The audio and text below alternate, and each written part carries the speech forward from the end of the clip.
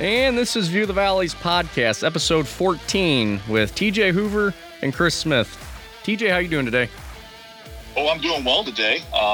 Just last week, I guess it'll be the week before last now, by the time this gets put up, that my wife and I took our oldest son to college. He's a freshman down at Southern Illinois in Carbondale. He's actually living in the same dorm I lived in my last year on campus. So that was pretty surreal, a little bit trip down memory lane. I tried not to bore him with too many back when I was here stories, but it's interesting to see how the campus has changed, how the town has changed, and in some ways how the city hasn't changed. Okay, so you just took your son down to Carbondale. Now, every time during the podcast and we have a guest on, we ask where are they going to eat in that respective town, city. Where are you going in Carbondale? Typically, I would go to Quattro's, and any one of their pizzas you can't go wrong with. But we've been going down there enough that we're trying to switch it up, but somehow we're staying on Italian. So a couple times ago, he and I went down there. There's a place out on the east end of town near Walmart called Mod, and it's basically like a fast food pizza place almost. But you go in, you can order your individual sized pizza. And they have huge salads too. So that was interesting. One of my coworkers, she's a SIU grad, and she really loves that place. This last time we went to Paglia's. So, if it's pizza, I'm probably going to be able to eat it. But, if you had to say one place where you're going in Carbondale, definitely Quattro's. So when you go to Carbondale, you get pizza? Probably, yes. There's another place, is it called Italian Village, I think? You can go there and get all sorts of Italian assortments too. It's just something quick you can get before the game. And if you're in a real big hurry, I would suggest Mod, though, because they do a good job there. So, but I forgot to ask, how are you doing today? I'm not doing too bad, all things considering. Actually, had a good weekend this past week. Went out golfing, and then we went out to, well, most people probably aren't familiar with the area, but in the St. Louis area, golfed at a local course a little north of the Southern Illinois area. But then after we got done golfing, we went up to the loading dock, which is considered Grafton, Illinois. And it's a nice place to go because it sits right on the Mississippi River, and a lot of places to sit outside, enjoy the view. And with the temperatures we had Sunday and the weather, I mean, you couldn't have asked for a better day on Sunday. I think I may have said Monday, but couldn't have asked for a better day Sunday. And I was actually a little impressed and shocked of how many boats that you see up that way, like out on the river. Right. I mean, there were actually people swimming, like in the river. Like, I don't want to say swim, but they were just floating around. I'm like, you're not finding me in that river. No chance. As there's this. You get up that far north, but you get that far north, it's not very far north of the city, but the river is so wide there at the confluence between Mississippi and the Ohio, joining just north of there. Yeah, I'm like... Excuse me, not the Ohio. I'm sorry. Missouri? I'm a moron. The Mississippi and the Illinois. Oh, the Illinois. Clearly, I'm not familiar with my rivers either. But yeah, I'm like, I cannot believe people are swimming out here. Like, you can see this huge barge getting ready to come up the river. I'm like, oh, man, this is real gutsy. Just floating around out here. But yeah, there were a lot of boats flying past this barge, jet skis, and it was a happening place up there. But now, we'll have to see when we can get back up there next. Always a good time going up there. Yeah. But during today's episode, we're going to play somewhat of a game here. We ended our Mount Rushmore segments last week of the conference member teams. So this week we're going to play a game called How Well Do We Know Our Conference? So TJ's going to quiz me on the Ohio Valley, while I'm going to quiz him on the Missouri Valley, and I believe we each have 10 questions. So we'll be doing that during the episode, and what we're going to do is we'll do half at the beginning and then half at the end. Between the two, we'll have an interview with Tennessee Martin Women's Basketball Hall of Famer Kelly Pendleton DeVilder. Get her take on her time at Tennessee Martin and all the memories she had during her historic career at UT Martin. But first things first, TJ, we'll get this game going. A little nervous, TJ, if I'm being honest. you being the huge researcher you are, you're probably going to come up with some question here and it's going to stump me and we're going to have dead air while I think. Well, I made it multiple choice, and you know what they say, sometimes multiple choice is multiple guess. And at least you have a 1 in 3 shot on most of them. Okay. So you want me to start or you want to start? I'll start it off here for you, TJ. Okay. So for question 1, what 2 Missouri Valley Conference teams were ranked at the end of the 2014-15 season? Would probably have to be Illinois State and Wichita State. You got one of the 2 correct. I get Wichita State right? Wichita State is correct. Illinois State is incorrect. Ooh. I'll just take one more guess and you have to give me the answer. I'll go Northern Iowa. That is correct. Okay. It was Wichita State, Northern Iowa. All right. So my first one for you.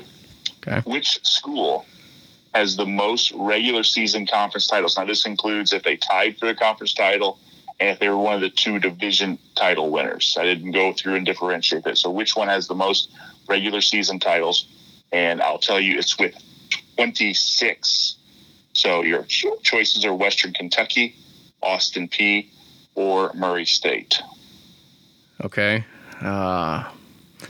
Western Kentucky, when they left the Ohio Valley, I think, back in the early 2000s, maybe, or maybe right before then. I don't know if they were in there long enough to even have. I'll go Murray State.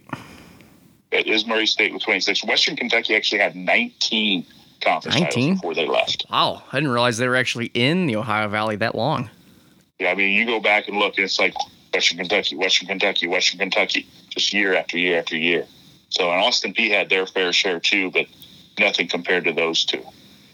Yeah, I know Austin Peay's kind of a trick one there because Dave Luce was there so long. I mean, he had some very, very competitive and solid teams during his time. Yep. Question 2 for you. How many 20-win seasons did Northern Iowa have in the last 10 years? And I got choices here for you. Okay. I'm ready. 4, 6, or 9? I'm going to go 6. That is correct. They had 6. And I believe their lowest total number of wins in a season was 14. And that was probably the 18-19 campaign, wasn't it? They went, I think, they have 25 wins this past year, so then it went 16, 16, 14 in reverse. Okay.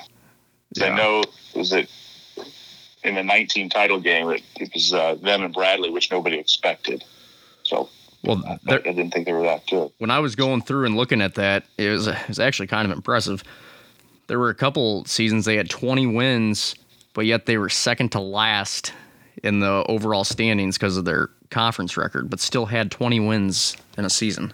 Right. And Coach Jacobson has not been one to back down from, those games. I think they had it one year and they beat North Carolina. So he's definitely not shying away from anybody. So, Okay. all right, second question for you. Which school was the most recent to leave the OVC? They left in 2008. So your options are Samford, Akron, Samford, yep. And they left for the Southern Conference. Well, and see, that you never could really figure out why they were in the OVC. It didn't really make much sense. Yeah, Jacksonville State's nearby, but it was even further to get to Samford, I think, for most schools than it is Jacksonville State. I mean, it's a heck of a bus ride. Yeah. And no bus ride's a good bus ride, I don't think. No, I know that for some schools it's a long haul to get to like Moorhead State, but I mean, Samford's not near anything. Right. The Samford Bulldogs. Yep. Never actually got to see them play at the Show Me Center multiple times. But that's all I got on that. Question 3 for you. Which player had the most made three-pointers last season? Your choices are Zach Copeland of Illinois State, Nate Cannell of Bradley, AJ Green of Northern Iowa, or Aaron Cook, Southern Illinois. And this person made 91 three-pointers. AJ Green is the first one that comes to mind, so I'll just stick with that. But I'm sure Cannell was probably right on his tails if he didn't beat him. Yeah, AJ Green was number 1, and then Copeland and Cannell were near the top as well. AJ just, there's so many times he gets that step back, and it just sticks it in your eye right out there. But then you have to come up and guard him. He changes the game for you defensively. So, all right. Sticking with the in and out of the conference motif, okay. Who is the most recent addition to the conference as, for the most part, a full-fledged member, not counting, like the affiliate members that might be in 1 or 2 sports? Is it Eastern Illinois, Belmont, or Southern Illinois, Edwardsville? Well, Belmont was the most recent, but I wasn't sure if you're counting them because they don't have football, but neither does SIU Edwards. Okay. Yeah, they're still considered a full member, just short football. Okay. There's some schools that will come in and they'll be in like 1 or 2 sports. So like I know in the MVC, Dallas Baptist is a baseball school. Okay. Well, see, so Belmont's my answer. Yep, and that's correct. But while we're on the topic, and I have yet to figure it out, no idea why, Morehead State is in the Ohio Valley for like every sport, but they do not play in the Ohio Valley for football. Yeah, because aren't they in the Pioneer League? And I think, is it like Drake is in that too, and they don't offer scholarships for the football players. Yeah.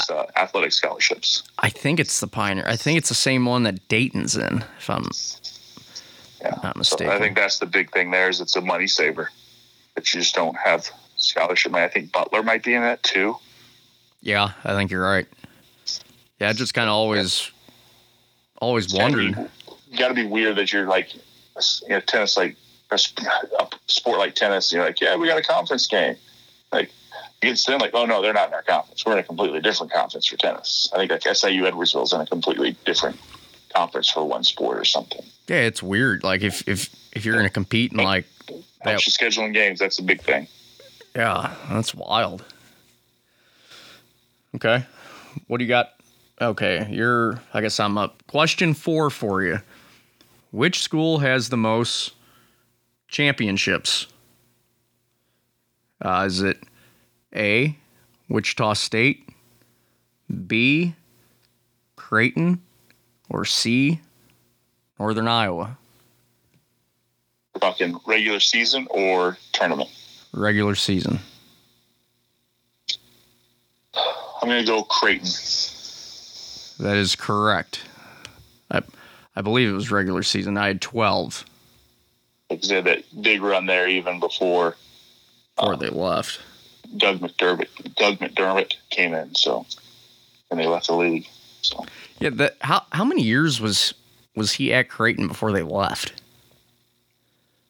I don't know because he was at Northern Iowa before that. And was it just? Gosh, it doesn't seem like it was very long. I didn't think it was. That was just something that came to mind while I was thinking about it. Because you kind of wonder what would have happened had he stayed at Northern Iowa, and his son goes to play for him there instead of at Creighton. How does that change things? Does Creighton get the invite to the Big East? And Northern Iowa kind of doesn't fit that mold because you think they went to all those private school kind of model. I know it seems there. I know there's some SLU alum friends of mine that think that SLU should be next, but I don't know if they're going to expand anymore. So okay, all right. Which current member has never won an OVC tournament game? They're actually 0-4 right now, or at least coming into this season. They still are because I checked. Is it Eastern Illinois, Tennessee Martin, or Southern Illinois, Edwardsville. And this is the OVC tournament you're talking about? Yep. They've never won an OVC tournament game. Well, Tennessee Martin has, I think they did that with Lester Hudson, I believe. Eastern Illinois has SIU Edwardsville. Final answer? Yes. Yes, Southern Illinois University of Edwardsville. Yeah, they're 0-4. So I was gonna say I don't think they've had too many opportunities since they joined Division I. I think 4 would have been about seemed like a good number with how many years they've been in the conference tournament. Yeah, and I think there's an added element to being that not all the teams get in, just the top 8, and then it's and not many. At least on the men's side, they have it where the top 2 teams will play to the semifinals. Well, yeah, I mean, and not many conferences do that, and in a way, I think we talked about it before. You'd like to see every team get a chance to make that run, but also, I mean, it just shows you that you got to earn your spot in the tournament throughout conference play. Right. Yep. Okay. 5th question for you: which schools in the Missouri Valley Conference have not won a championship? There are 2, and I'll give you some options here. Is it A, Valparaiso and Loyola, Evansville and Drake, or Valparaiso and Evansville? I'll go with C, Valparaiso and Evansville. That's correct. Yeah, I mean, Valpo is a pretty easy one since they just joined not too long ago. Yeah. Yep. They just ran out a little bit of steam this last year. They get the championship game after playing on Thursday and 4th game in 4 days. It takes a toll on the legs. If I remember correctly, I think it was Northern Iowa and Evansville when they had that famous shot that you always see from the MVC montage every year, where they hit that shot where it hits the back of the rim, and my son says, the ball had to have gone above the shot clock and then fell in there at the buzzer to beat Marty Simmons and the Aces that year. So that's one that is relived quite often to the chagrin of the Aces fans. So, all right, your 5th question. Okay. Who is the all-time leading scorer for the OVC? Is it Bubba Wells, Henry Domercant, or Ricky Menard? The leading scorer all time? All time. Man, Bubba Wells was very good at Austin P. My other 2 choices were what? Hold on, I just walked away from it. Great radio here. That's what we get for doing it remote. So, Bubba Wells, Henry Domercant, and Ricky Menard. I'm gonna go with my gut, Bubba Wells. It's Henry Domercant. I just had the numbers up in front of me. And he was Eastern Illinois? Yes, sir. I think they were both on my Mount Rushmore list. Those first 2 were. I was kind of trying to debate, but my gut was telling me Bubba. Yeah.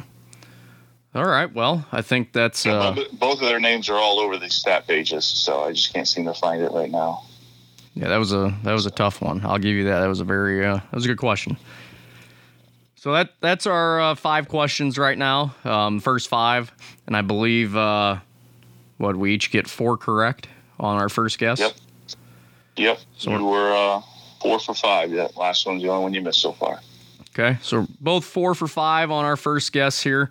We'll do the second half of the questions after our interview, because with that we have former Tennessee Martin Women's Basketball Hall of Famer Kelly Pendleton DeVilder joining the show. And we are joined by Tennessee Martin Women's Basketball Hall of Famer Kelly Pendleton DeVilder. Kelly, how are you doing today? Doing good. How are you guys doing? I think we're doing pretty well. TJ, how you doing? I'm doing all right too. Just trying out this new thing. So if we sound a little bit different, it's because we're all remote today. Trying it like everybody else is. So, well, we'll dive right into it. First of all, thank you so much for coming on. I've been fortunate enough to know you over the last 2 years and count you amongst my friends. But to start for our listeners, would you kind of take us back to where it all started? Like, what was young Kelly Pendleton like? What sports were you interested in? And ultimately, what led to basketball being the thing that you focused on?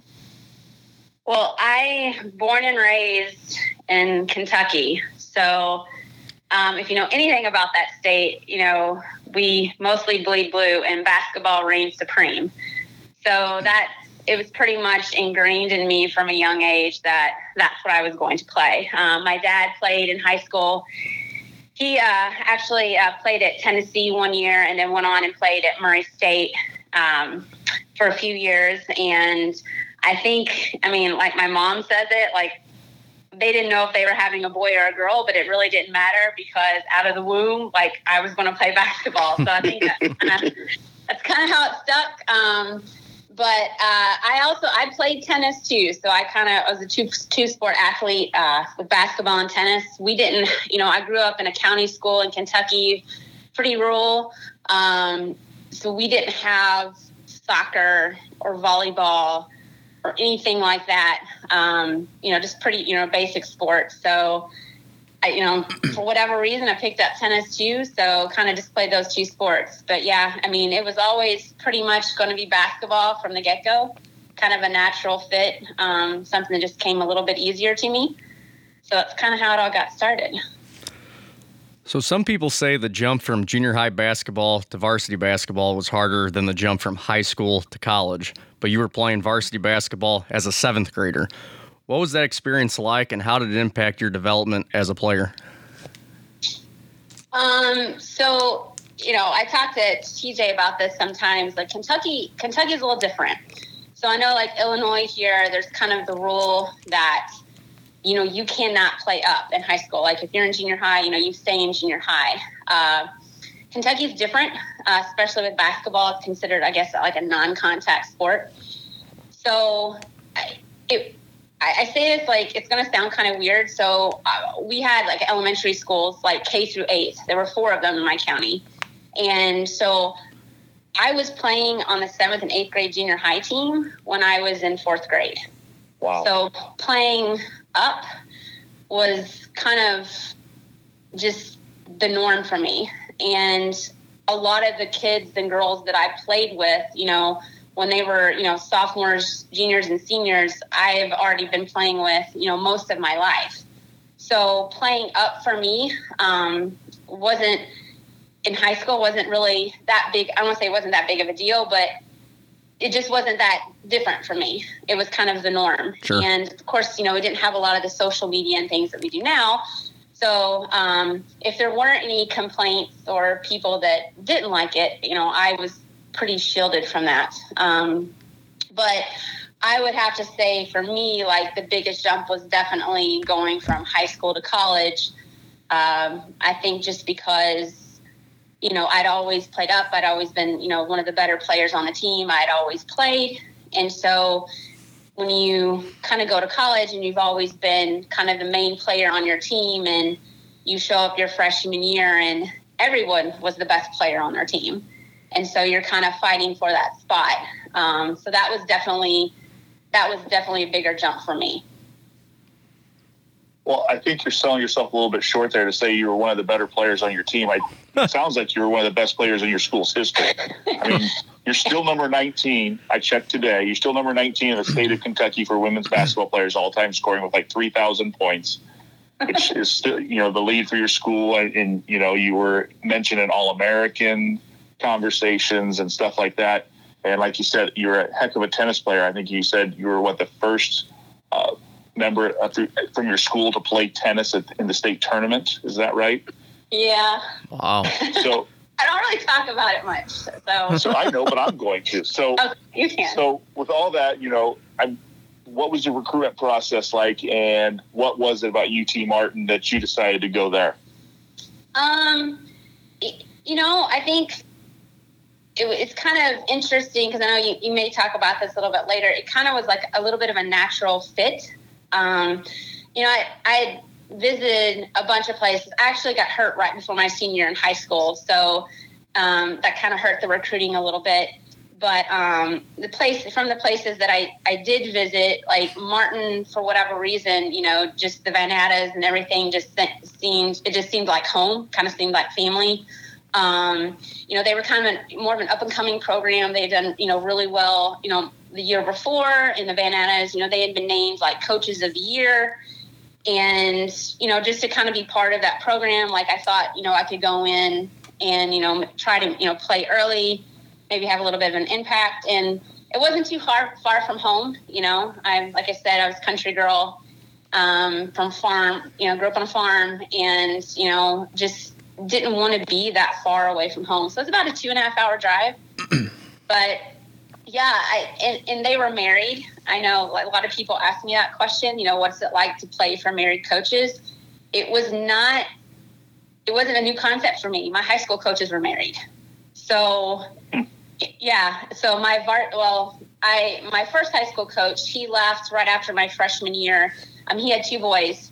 So he went to coach a boys team in our district, and I was completely devastated by that because he was so amazing, so awesome, and gave me my first shot. Not too many people put a 7th grader, on a varsity squad, and he kind of did that for me. But the new coach that came in was actually married to our JV coach, and it was a woman. So the woman was Cheryl Bond. She was the head coach, and Alan, her husband, was the JV coach. So I went from having married coaches to having married coaches. So it wasn't, it was kind of familiar.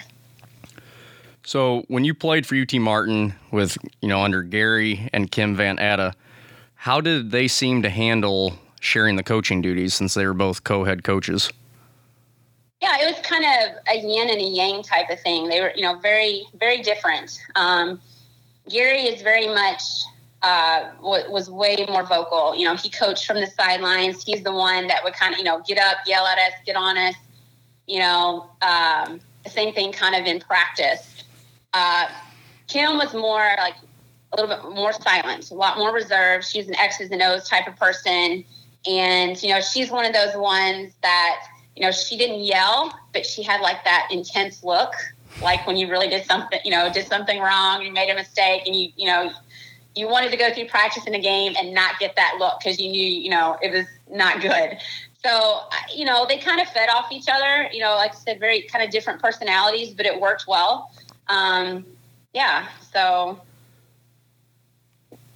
So going on to your experience playing there, your freshman year, it's the first ever time that Tennessee Martin wins a regular season OVC title. I got a nice ring with that. We all love to have those rings. You wear it around very much? It's not pretty. It's gold with an orange stone. It's really not.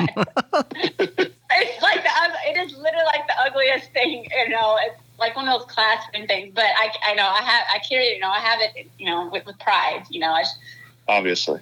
I mean, that year you guys play Kansas, SEC schools, Auburn, and Kentucky. Yeah. Eventually, you lose to Tennessee Tech in the conference tournament. So that sends you to NIT. But you guys get to host another SEC and Ole Miss. You beat them on your home court and eventually lose in the next round. I believe it was to Memphis. What about that season stood out to you as a whole and specifically for you? I just remember the season, it was the schedule was tough and we traveled a lot.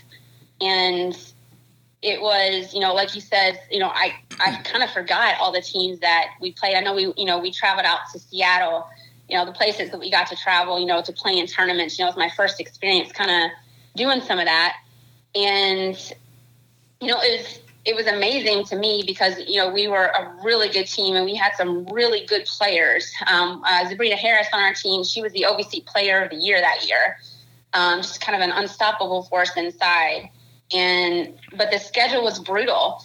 And I remember, being my first time, our first year at college away from home, we were gone so much. Like, sometimes I don't think people realize during your basketball season, like we didn't get a Thanksgiving. Like I didn't get to go home for Thanksgiving. I didn't get to go home for Christmas break. We were traveling and we had 2-a-days, sometimes 3 days over Christmas break.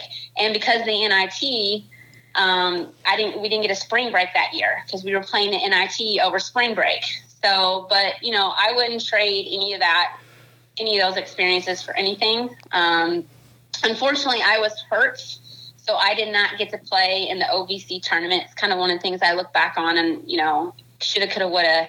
Tennessee Tech was our biggest rivals. It's like, hate's a strong word. Man, I hated losing to them. I really hated losing to them. And so, I was hurt and I didn't get to play in the OVC tournament. It's kind of, and we lost a really tight game, and you kind of like, man, if I'd played, could I have helped? Could something else have changed? But again, we got to go, play Ole Miss at home, NIT, but it being an SEC school, not too many OVC schools can say that. So it was pretty great year. So your sophomore year, you start out at Tennessee, a team that would go on to play Connecticut in the national title game, and they had all-time Lady Vols greats Tamika Catchings, who would later be named Player of the Year, as well as having Kara Lawson. What was that experience like for you and your team? Now, I know, like, you see a lot of mid-major schools, they go and play on the road at these, Power 5 schools. Yeah, they're money games. They help the program, but it's also going to leave, a lifetime memory for the players, and it's also going to help prepare you for, conference play too. Yeah, I will say we're not going to say the score of the game. Can we just not? Let's not repeat what the score was. So it's really funny because my husband, he also went to Tennessee Martin. That's where we met. But I talk to him and my family to this day. Whenever, like, if I watch Tennessee, women's basketball, men's basketball, or whatever, or football, if they're on TV, I have to mute the TV. I cannot stand Rocky Top. I can't. I cannot. Like, it is literally like nails on chalkboard for me because they played that song during that game. Like, I can't even tell you how many times. I think it was just on repeat all the time. But no, I mean, so most people don't realize either. Pat Summitt, late great Pat Summitt, she played at Tennessee Martin. Yep. She's in her Hall of Fame. And her coach was still at Martin, was part of the program like when I was there. And so they kind of had this deal where, they actually played at Martin a year before, and then a couple years before, and then we went to Tennessee to play. And to kind of give you an idea of how intense and competitive Pat was, they full court pressed us almost the entire game. I mean, they're up a lot. She left her starters in. I think she wanted to prove a point, and she proved her point. She was not going to lose to her alma mater. She was going to take it to us, and she did. And, it was amazing, just to see those players and, and how far they went that year. But yeah, that's one of those, games that will forever, be in my mind and infamy for Rocky Top for that reason. And just like, man, we took a beating. It was a bad beating. What was it like playing in that facility? Because I've been in there in the summer months when it's empty, and it's huge with nobody in there. I can't imagine what it's like with a packed house. Their first game of the season for them, probably. Yeah, and it was really cool because like they it was almost like they hosted us.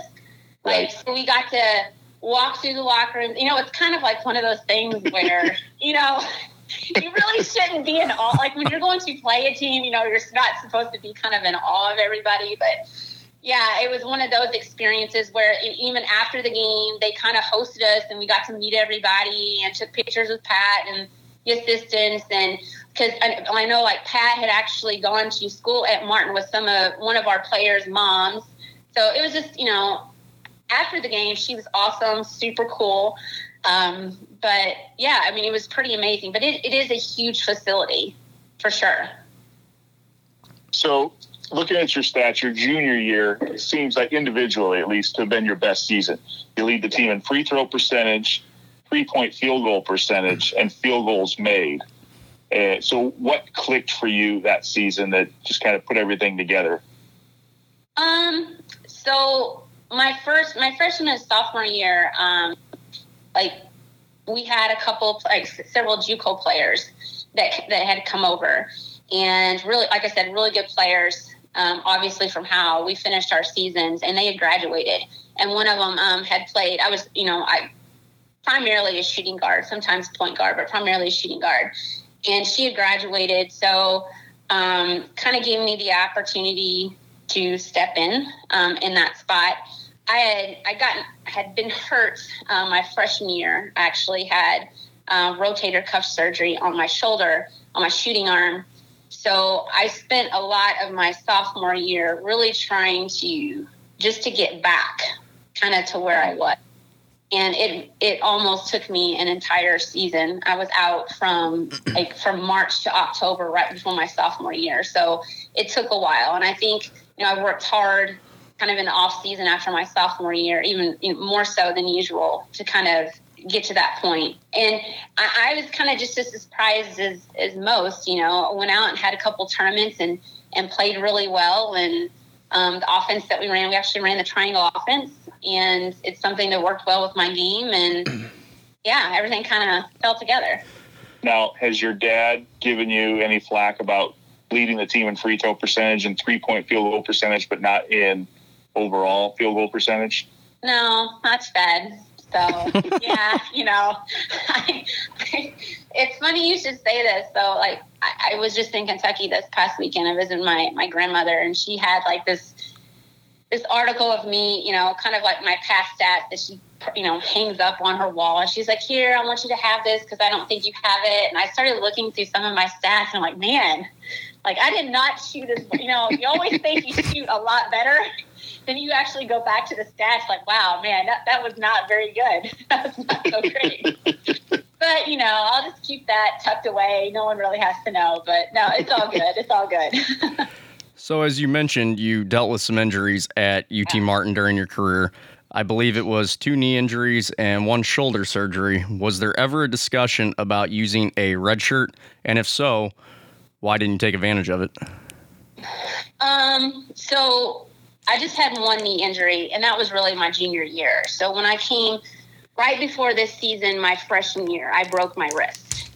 And it was very it was taking forever to heal.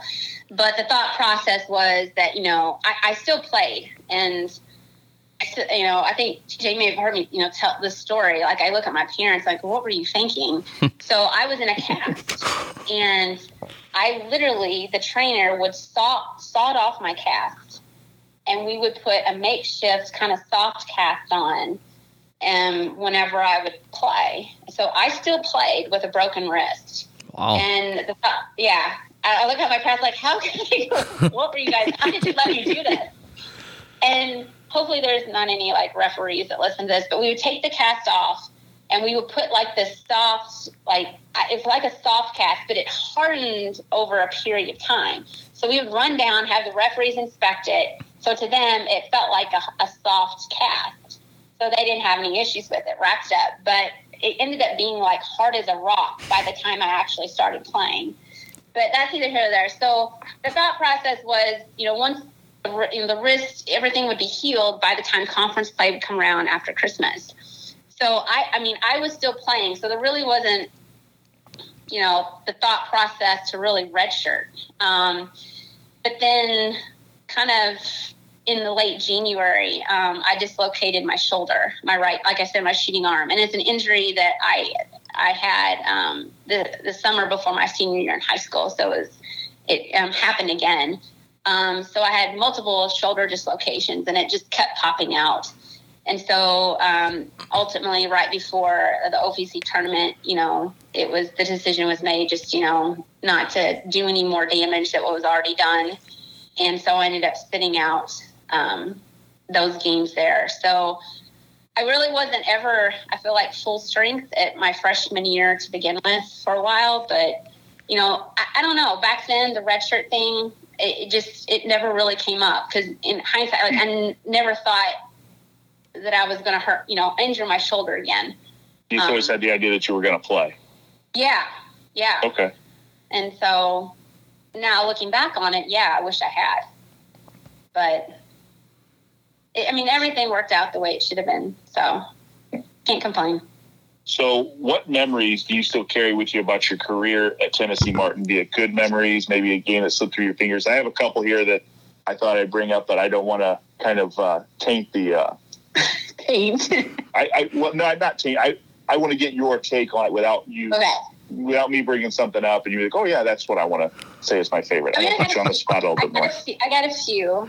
Some good, like one not so great. But one of the things probably a lot of people don't realize, we actually, right before my senior year, we went overseas to play.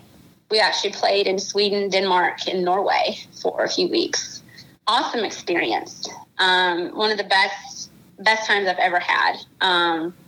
A real bonding experience with the team. And we still laugh about, I'm still friends with a lot of my teammates on Facebook, and we still laugh about some of the things that happened on that trip.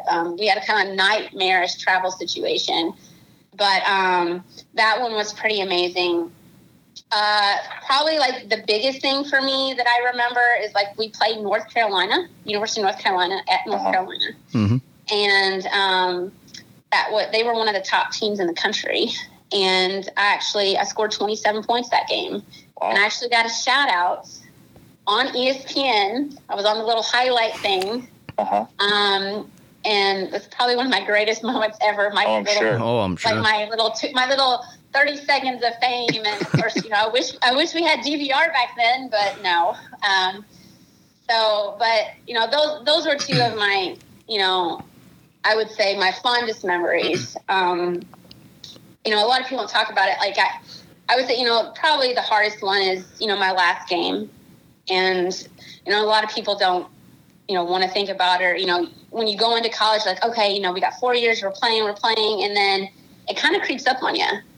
And I remember it, we were at Morehead State, we're in the OVC tournament, and we lost. And, it's just that feeling like, I got back on the bus and it's kind of like, this is it. Like, that's it.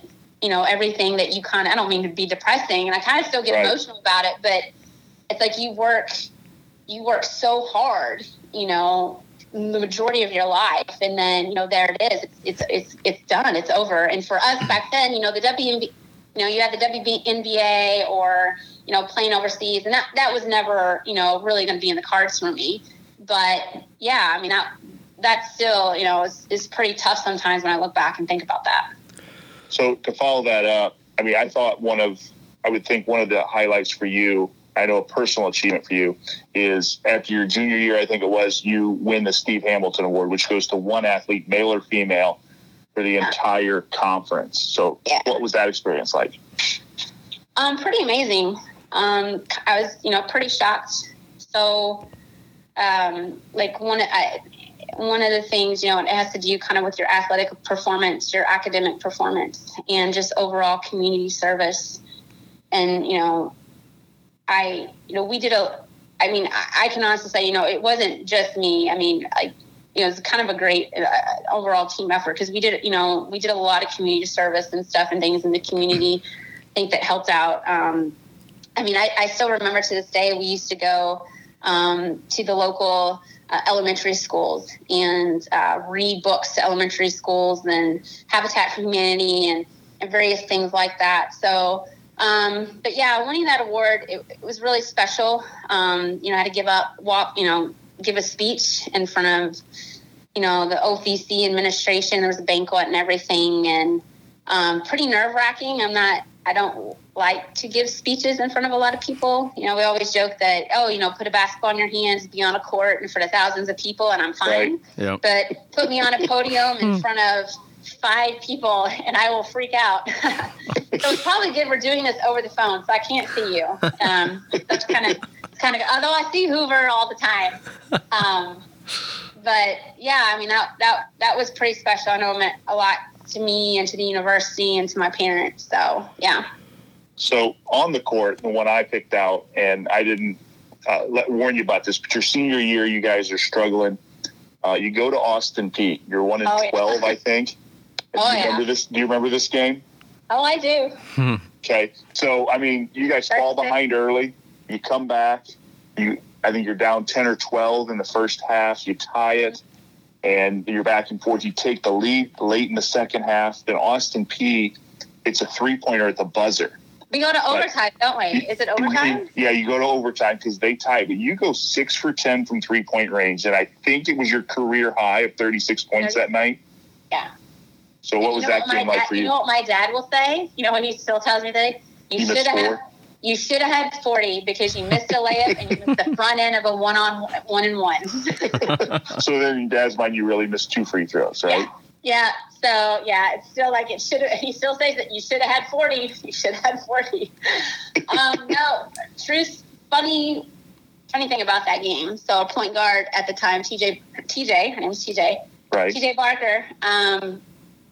I remember telling her, like, TJ, like, I'm so, like, I was so tired. I was so physically tired before that game. Like, I just wasn't feeling well, wasn't feeling it. And I said, it's not going to be a good night. Like, I just don't feel well.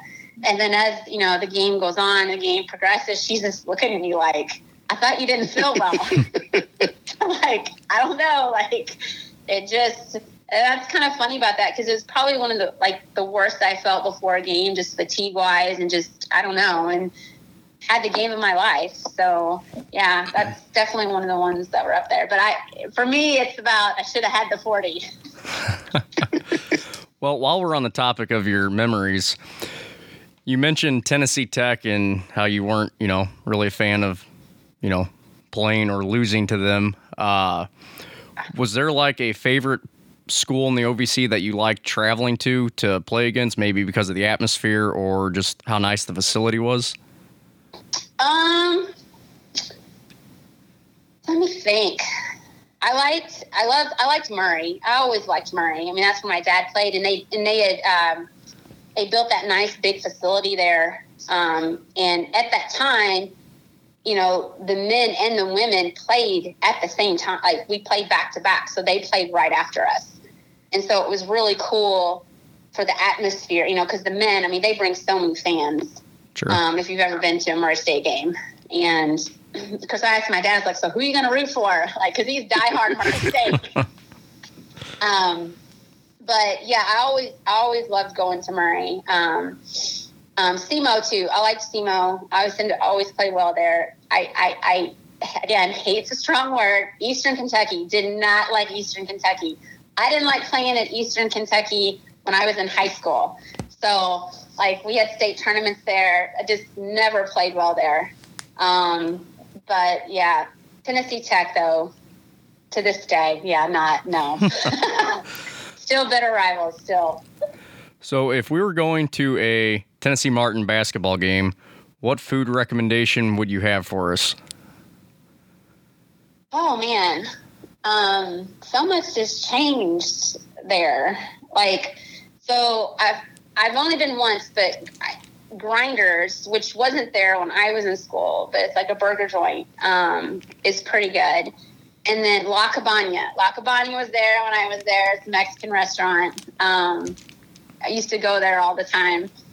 So those are the two that I would suggest. Back then, like, they had I had Thanksgiving at Shoney's. Like, they had a Shoney's. That was like the hot spot, all right?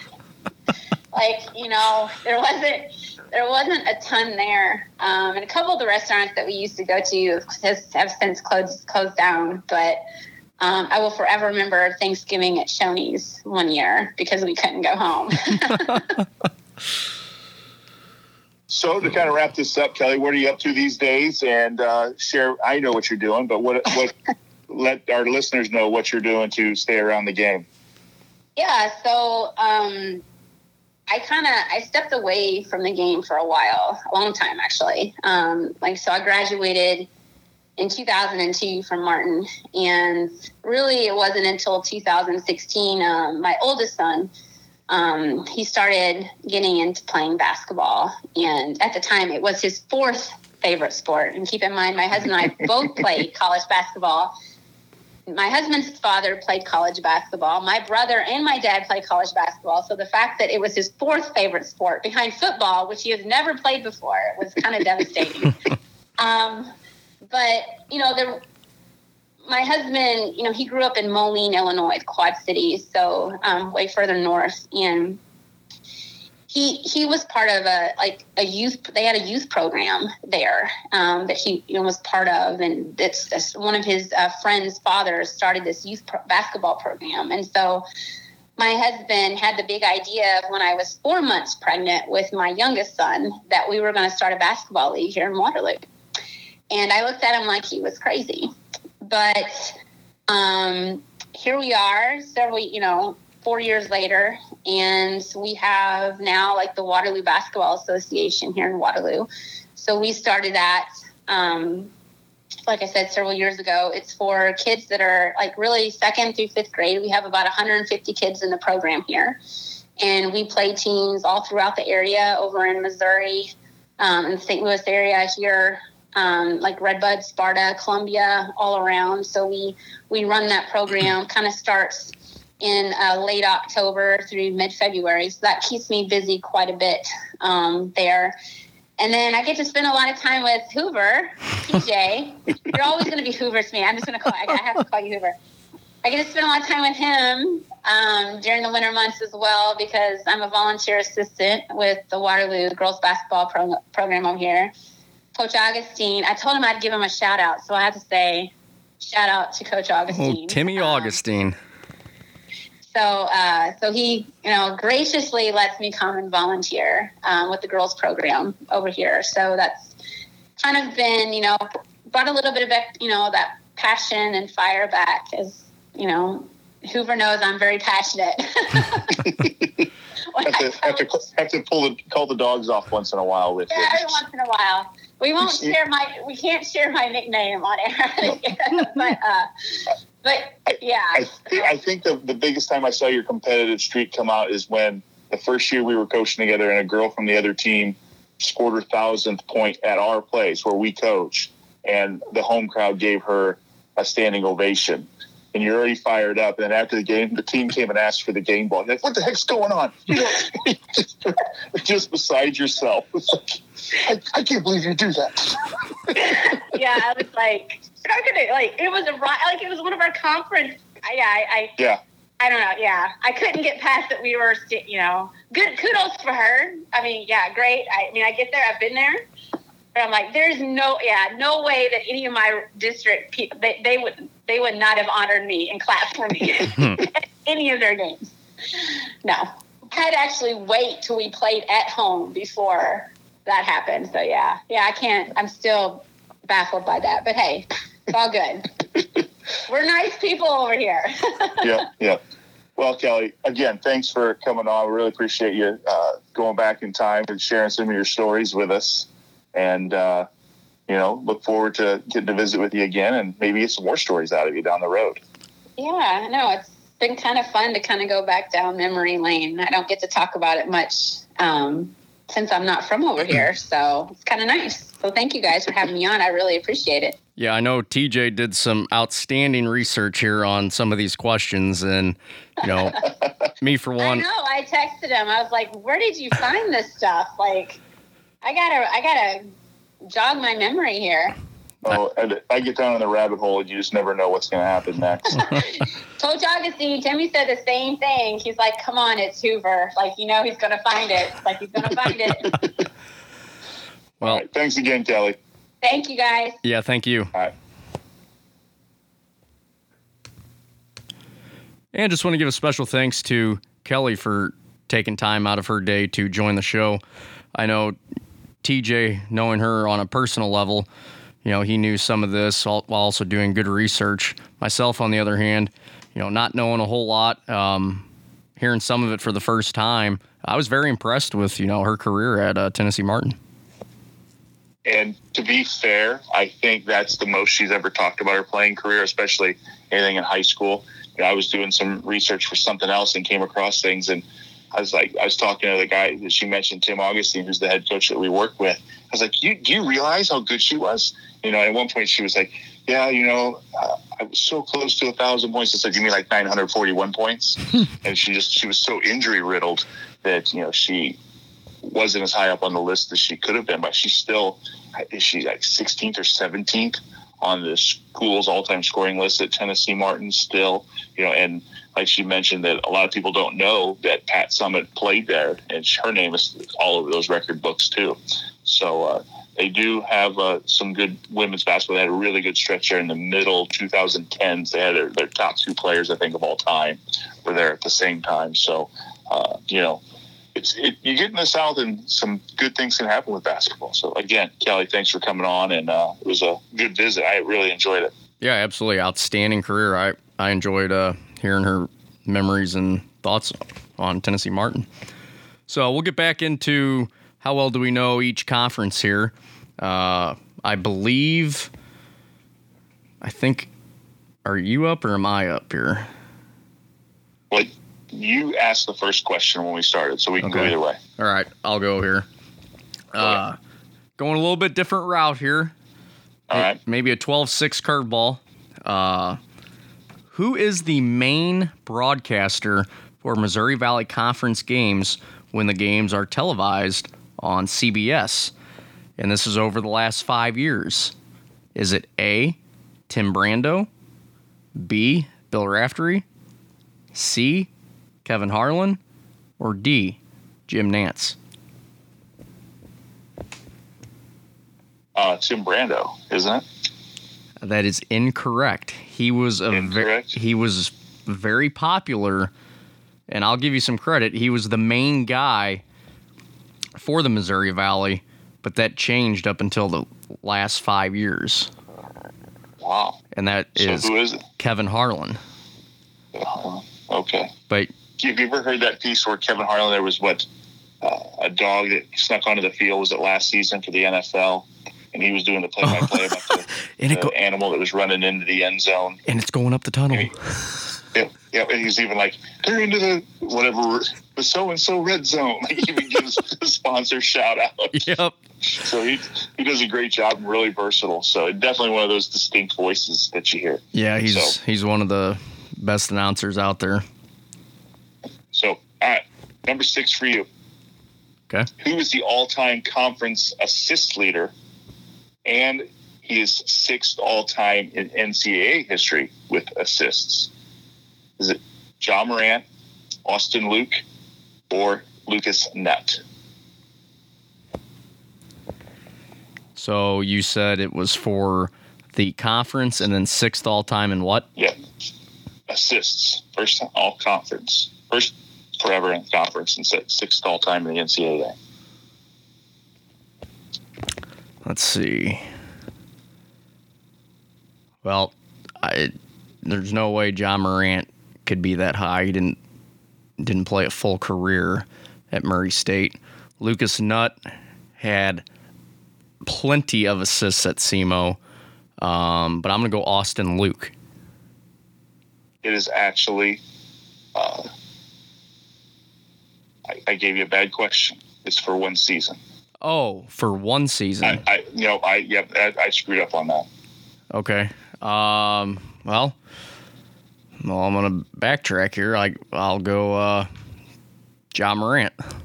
Yeah. So, you said that, and I was like, oh, wait, maybe I screwed that up. Yeah, I had 331 assists in his sophomore year there. Okay. Next closest guy had 255. Yeah, and that was okay. That was 35 years ago. Now it makes sense for him with it being 1 year instead of a career. Okay, yeah.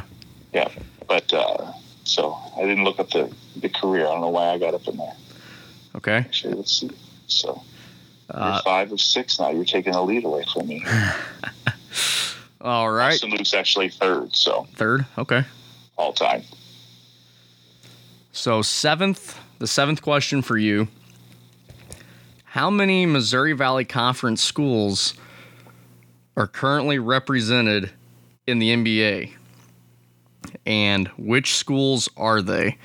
Now, you can just answer the which schools are they if you want, but the main question is how many schools are represented in the NBA? Is it A, 1, B, 3, C, 4, or D, 5? Well, you got Alizé Johnson with the Pacers, so that's 1 for Missouri State. And then, gosh.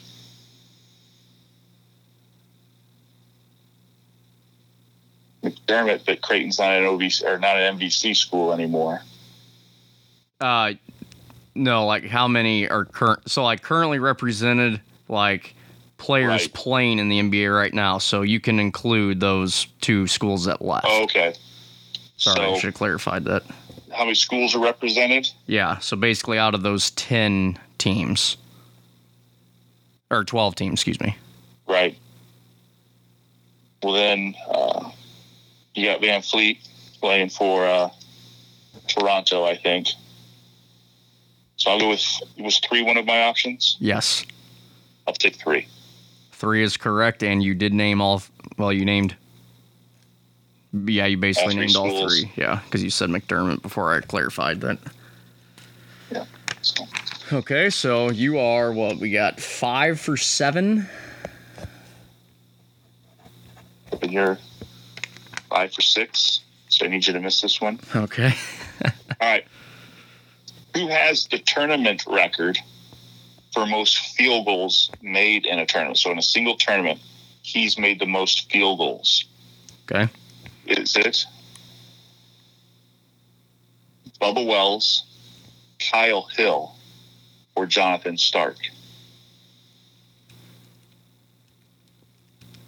And I believe it's, I'm not even going to give that number because I don't want to screw it up. Okay. Jonathan Stark, Bubba Wells, and who's the other one? Kyle Hill. Kyle Hill.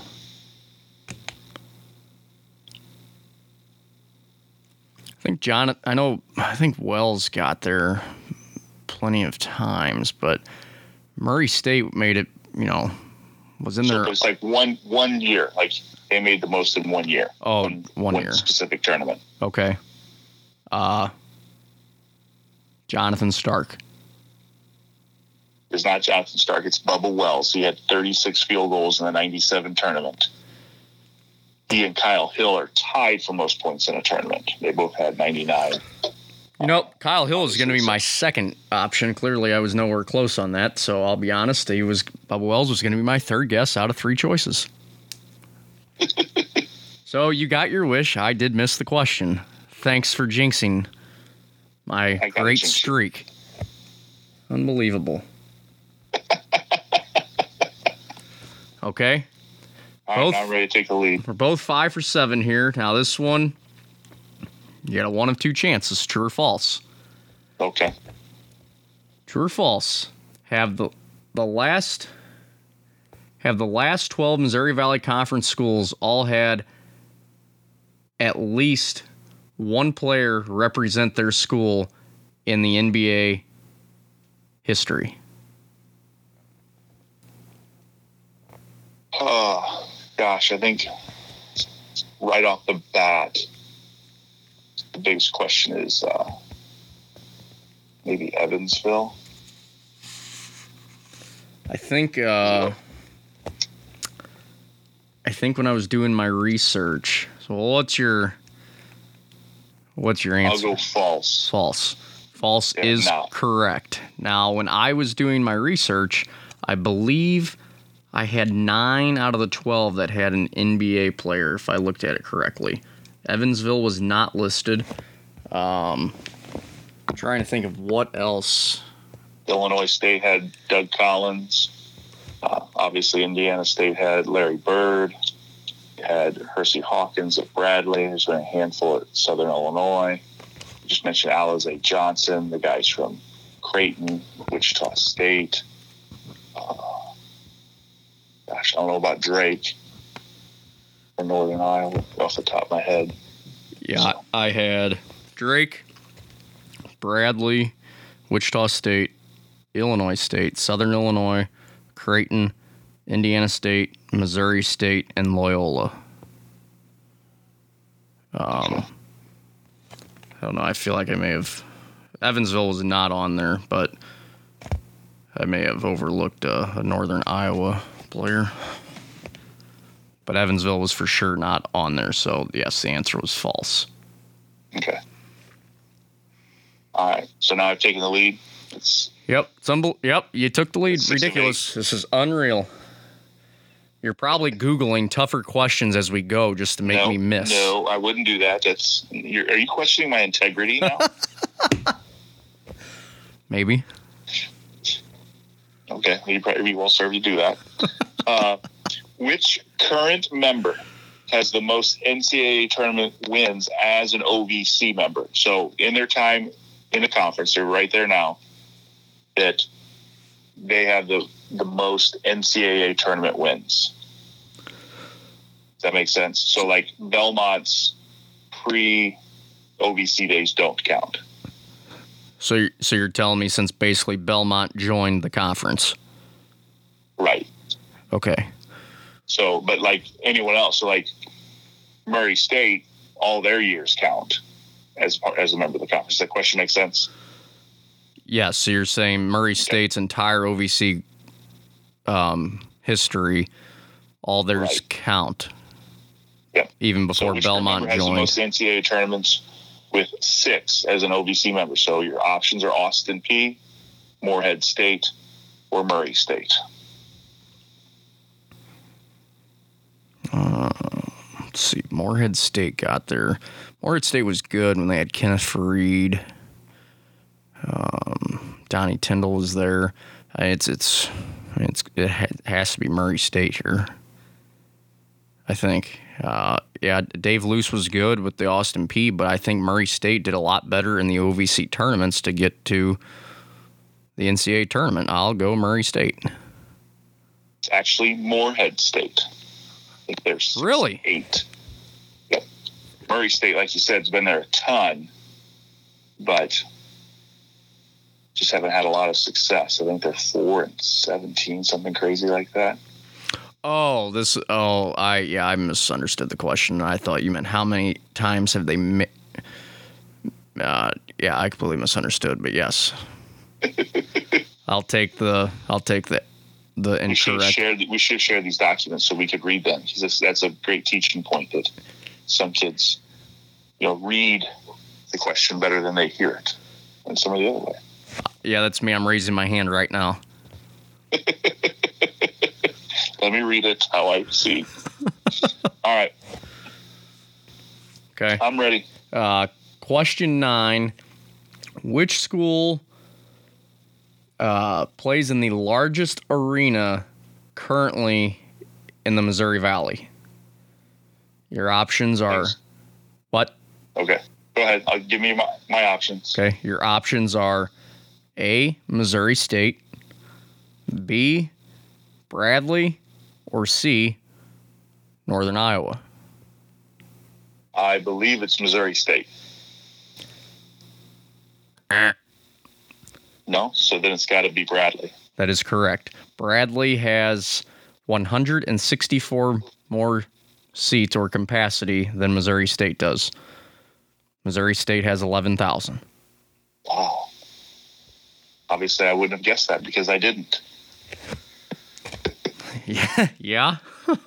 So let's see. That puts you at what? 6 for 8, 7 for 9, and wow, I don't think I'm gonna win. I think you're 5 for 8 right now. You're on a slide here. So. Yep. Need to change that. Okay. Prior to the 2019-20 season, when was the last time an OVC team was ranked in the top 25, the AP top 25 poll?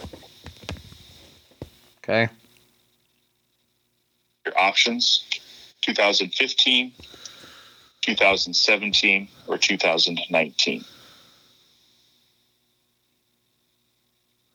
They were ranked. Yep. AP top 25 into the...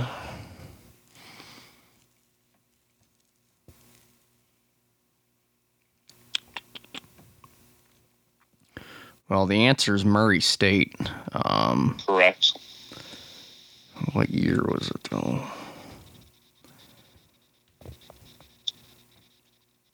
Well, it wouldn't have been 2019. What were the other two choices? 2015 and 2017.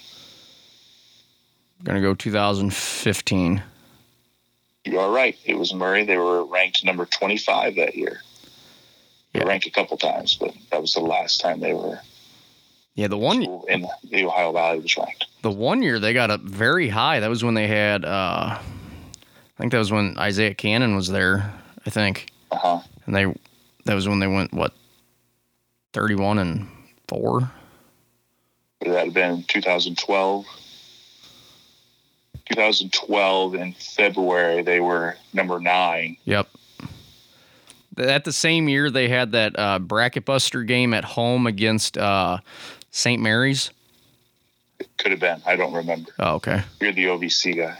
I wasn't sure if you were looking at it, that's why I was clarifying. They just have the school and what their rank was and the date. I gotcha. Okay, well, I needed that, so what, 6 for... So now you're 6 for 9, going into our last question. Okay. I can ice it with free throws here. I can get Kelly Pendleton, DeVilder to shoot free throws for me. All right. How well do you know your alma mater, TJ? How many NCAA tournament appearances has Carbondale had, and which year did they get the furthest?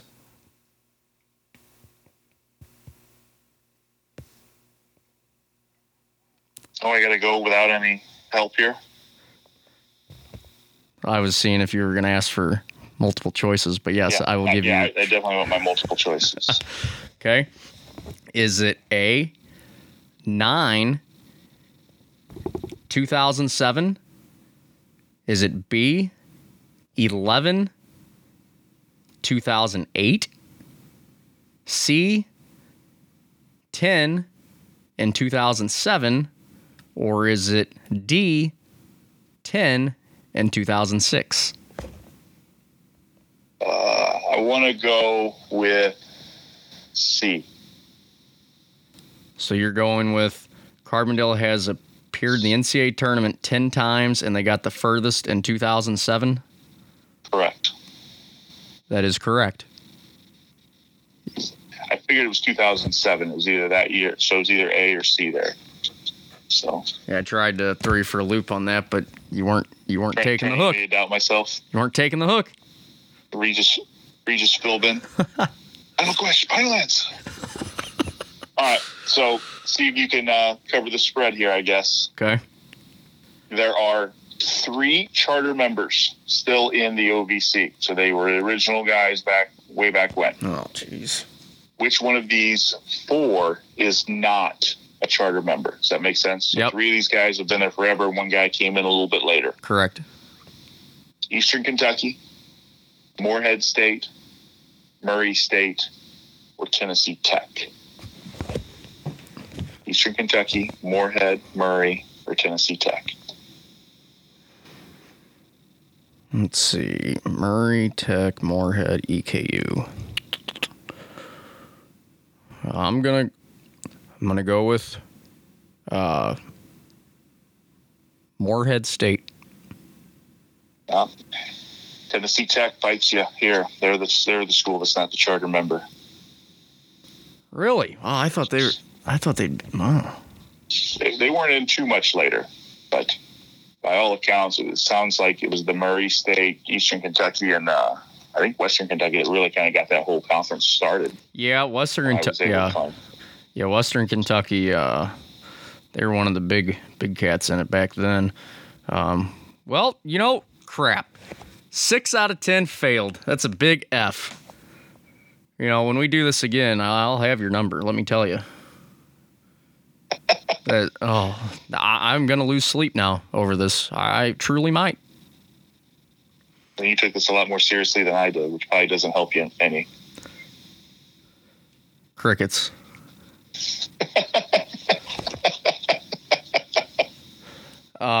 Last question I got for you. It's not in the 10, just for the fun of it. Okay. What Missouri Valley Conference school do I have the most clothes of? Missouri Valley Conference school? Yep. Missouri Valley. Missouri State. Wrong. I don't know that. I would hope Southern Illinois, but I think that's too easy. I have 3 pairs of clothing from Missouri Valley Conference. I have a Wichita State shirt. That doesn't count. Yeah, it sure does. Okay. A Wichita State hat and an Evansville shirt. Yeah. That's all I got. Oh, I take that back. Only of the 12 schools that we had in there that I don't have a shirt from their school. I take that back. I also have an Illinois State hat. Yeah. Back when I was growing up, the hat looked very cool during the Missouri Valley tournament, so I bought it. That's my story behind it. And my son, the one that's at SIU now, he always goes to the championship game at NBC with my father-in-law, and usually gets something. So like last year, I think it was, so the 2019 tournament, he got a Bradley hat. So when he was there this year, I was like, you can't wear that. You're going to be going to school at SIU. You can't wear the Bradley hat anymore. But yeah, so that's, it's cool to kind of pick up that gear and stuff like that. And obviously I take it way too far. Okay. And, but well, my wife puts up with it. So, well, I mean, I had fun doing this. Would have been nice if I could have passed the test, but yeah, you know what? It's stressful though. You know what? It's just a minor setback for a bigger comeback when we do this again. Now the pressure's on me, right? Now I got to. Yeah, I might add. But you can't come up with questions that are too tough. Yep. For you either. Yep. I might ask you who led the conference in 1977 with most turnovers. That's an easy one. But with that, that'll wrap up the show. TJ, you got any final thoughts here? No, I don't. This was a lot of fun. And again, thanks to Kelly for coming on, and maybe I can embarrass her some more now that we have her on record talking about herself for once. Yeah, you might just have to play the interview during one of the practices. Yeah, good pregame warm-up for the girls. Well, TJ, I don't have anything. Go Cardinals. They're playing the Cubs right now. Other than that, that'll wrap up the show. For TJ Hoover, I am Chris Smith. Thanks for tuning in. Again, a special thanks to Kelly for joining the show today. Brought a different aspect to the show. We'll be back next week for episode 15. Be sure to check out the podcast on Apple and subscribe to it. Also, give us a follow on Twitter @ViewValleysPod. Enjoy the rest of your week. Have a good one, everybody.